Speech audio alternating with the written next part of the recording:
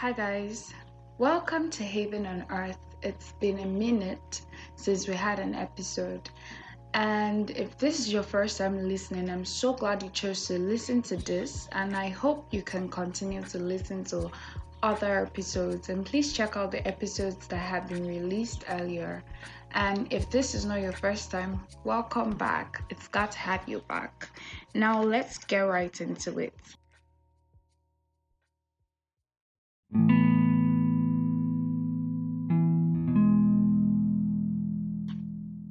In the last episode, we covered the topic of edification and the power of declaration.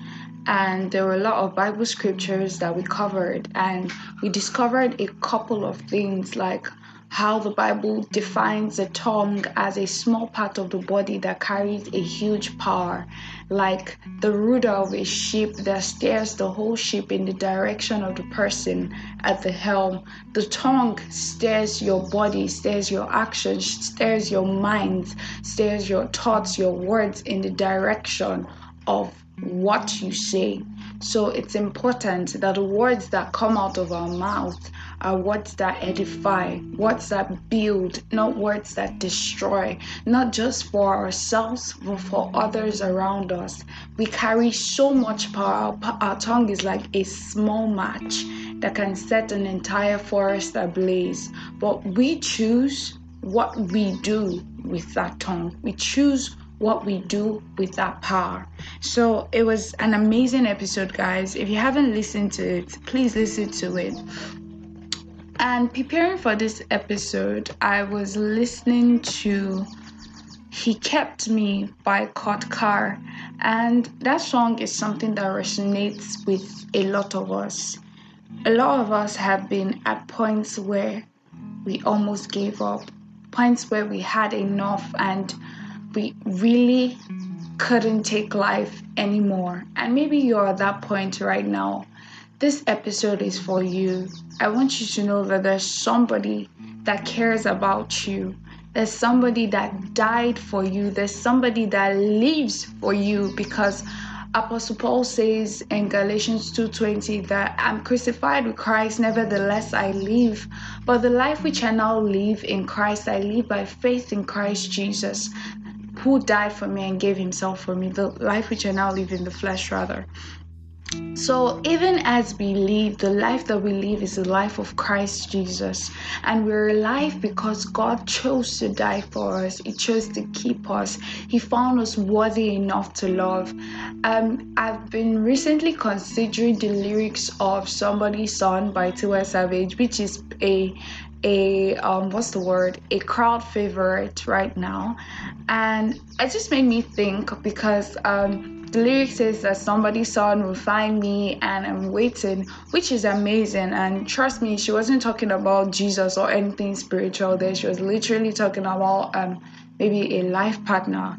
But then it just makes me think of Christ and how we didn't even have to wait for him to find us. The Bible says that while we're yet sinners, God loved us and died for us. So he found us. He loved us completely enough to die for us. And we don't have to wait for him anymore, because he's in our lives. He's in our hearts. He lives within us. Hallelujah. So yeah, somebody's son has found me already, and I'm not waiting because he lives inside of me.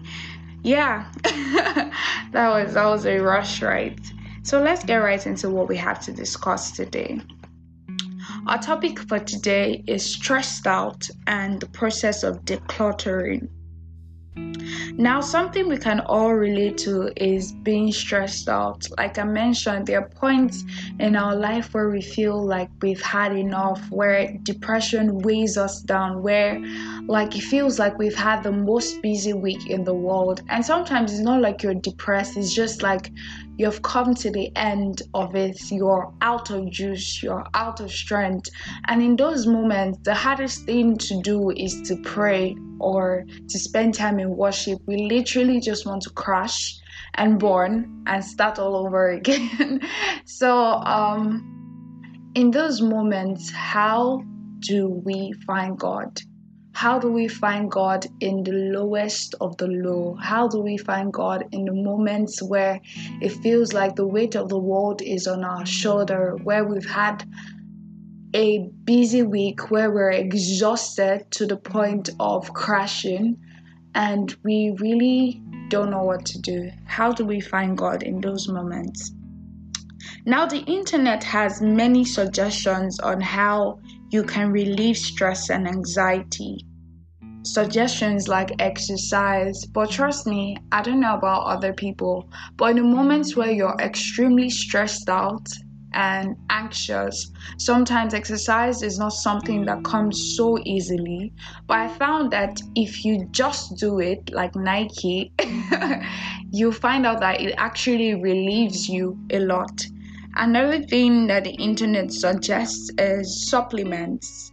Some people say lighting a candle and watching it burn out helps to relieve stress. For some people, it's listening to music. Some people, it's journaling, writing down what exactly it is stressing you out. For some people, it's laughing, chewing gum, spending time with family and friends. And all of these are cool, and trust me, some of it work, but it doesn't really speak to finding God in the midst of stress, in the midst of a burnout. So, how do we find God in the midst of a burnout? Philippians 4 from verse 1 says, "Therefore, my brothers, you whom I love and long for," mind you, this is Apostle Paul speaking, and he's not just speaking to the Philippians, he's also speaking to us, the readers today. He says, "You, my brothers, whom I love and long for, my joy and my crown." That is how you should stand firm in the Lord, therefore, dear friends. He says that you're my joy, you're my crown, you're the ones I love, you're the ones I long for.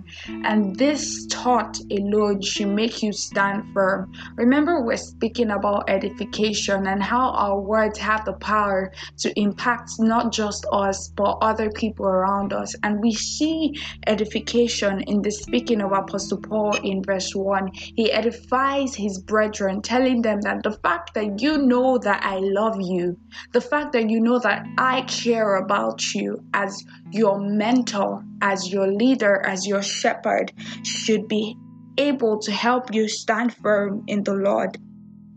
He says, "I plead with Euodia and I plead with Syntyche to agree with each other in the Lord. And yes, I ask you, loyal yoke fellow." Now, I find it interesting that he used the word yoke fellow here, because the Bible says that do not be unequally yoked with an unbeliever. Attaching yourself to somebody that is not at the same spiritual capacity as you are. The thing is that one person ends up being burnt out, and usually it's you, because the Bible says that there's this saying that if you can't beat them, join them. After a while, you just find out that it's hard for you to bear the burden alone. You can't keep being the one going to church all the time, and it just really isn't the best idea, basically. So Apostle Paul says that yes, and I ask you, loyal yoke fellows, because when you're yoked to a believer, and I'm not just speaking in terms of marriage, in terms of friendship, in terms of fellowship, in terms of communion, you have a community of like-minded people who are just like you, bearing the burden along with you. And then he mentions this, and he says, "Help the women who have contended on my side in the cause of the gospel, along with Clement and the rest of my fellow workers whose names are in the book of life." And then the part where we're actually going to, from verse 4, "Rejoice in the Lord always. I will say it again, rejoice. Let your gentleness be evident to all." And verse 6, "Do not be anxious about anything, but in everything in prayer and supplication, with thanksgiving, present your requests to God." Now, this is a passage of scripture that we have come across a number of times. The Bible, I think I've even mentioned it a number of times in the course of this podcast, as it is. The admonition of Apostle Paul, and we don't just see it with Apostle Paul. 1 Peter 5:7. Humble yourself, therefore, under God's mighty hand, that He may lift you up in due time. Cast your anxiety to Him because He cares for you. One thing that is common in the Bible, especially in the New Testament, is leaving our worries at the feet of Jesus, leaving our stress and anxiety at the feet of Jesus. So, one thing that is important to note is even the apostles, even the old church that we honor so much and envy so much these days, that had so much love amongst them, that they would sell their things and bring to the church that everyone may benefit. Even in this church, even in these times, they had stress factors. People were getting beheaded and crucified here and there. People were dying for the sake of the gospel. So maybe their problems didn't revolve around how much money they were earning or Lagos traffic. But even in those days, they had their stress factors. They had things that were stressing them out. But it was okay to acknowledge that they had God. And that's one thing we need to acknowledge in these times. How do we cope with a burnout? In the place of your burnout, the Bible says in 1 Peter 5 verse 6, humble yourself therefore under God's mighty hand. The first thing to note is you can't do it by yourself. You can't find God in a burnout on your own. If you think, if you think finding God in the middle of a burnout is just as easy as doing exercises, supplements, lighting a candle, if you think it's something you can do on your own, then it becomes very hard. But the minute you acknowledge that God, I'm burnt out, I'm stressed out, and I need you more than ever before, that's the first step to hearing God. Humble yourself, therefore, under God's mighty hand, that He may lift you in due time. The place of a burnout is the place of the lowest of the low. And that's why I like that the Bible says that He may lift you. Because what happens is that God lifts you from the place of a burnout to a place where you can find rest. And there is rest in God. And sometimes what we need to do in the place of a burnout is not rush into activities and force ourselves to get involved in church activities or go out. Sometimes we really need to just be still and hear God. There's a song I like.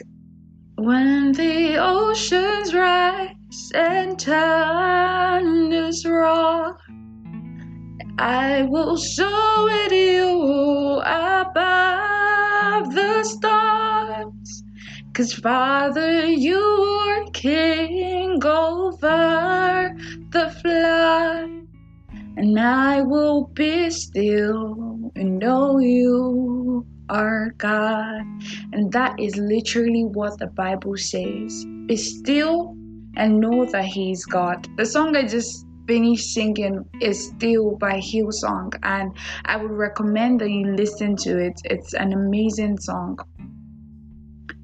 I will continue this episode. I don't want it to get longer than it should be. So we continue next week. But one thing you can do to cope with a burnout, like I mentioned, is humble yourself. Acknowledge to God that you're in a low place. You're tired, you're stressed out, and you're burnt out, and you need His help. Another thing to do is be still and know that He is God. Don't be in a rush to go into activities. Don't be in a rush to start doing things for God. just be still. Find your still place.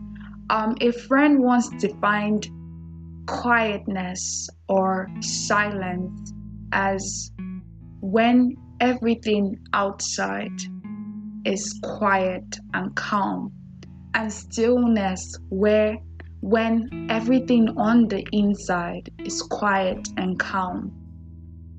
You need to still your thoughts, still your mind. In that moment, you need to let go of everything, your thoughts, your feelings. In that moment, forget everything that you should be doing and just focus on the mercies, on the goodness of God. And I find that what helps the most in that moment is worshiping. If you don't have the strength to worship on your own, you can literally just play an audio, play sounds, and worship along. And as the worship comes, you find strength in the stillness. You find strength, and God begins to speak to you. And the next thing in that moment is to give yourself to God in worship, in prayer, and we find that we find I said we find that we find, and we find that we have our strength back. So I will continue this episode next. I will continue this topic next episode. Stay tuned, don't go anywhere, keep listening. God loves you. God bless you.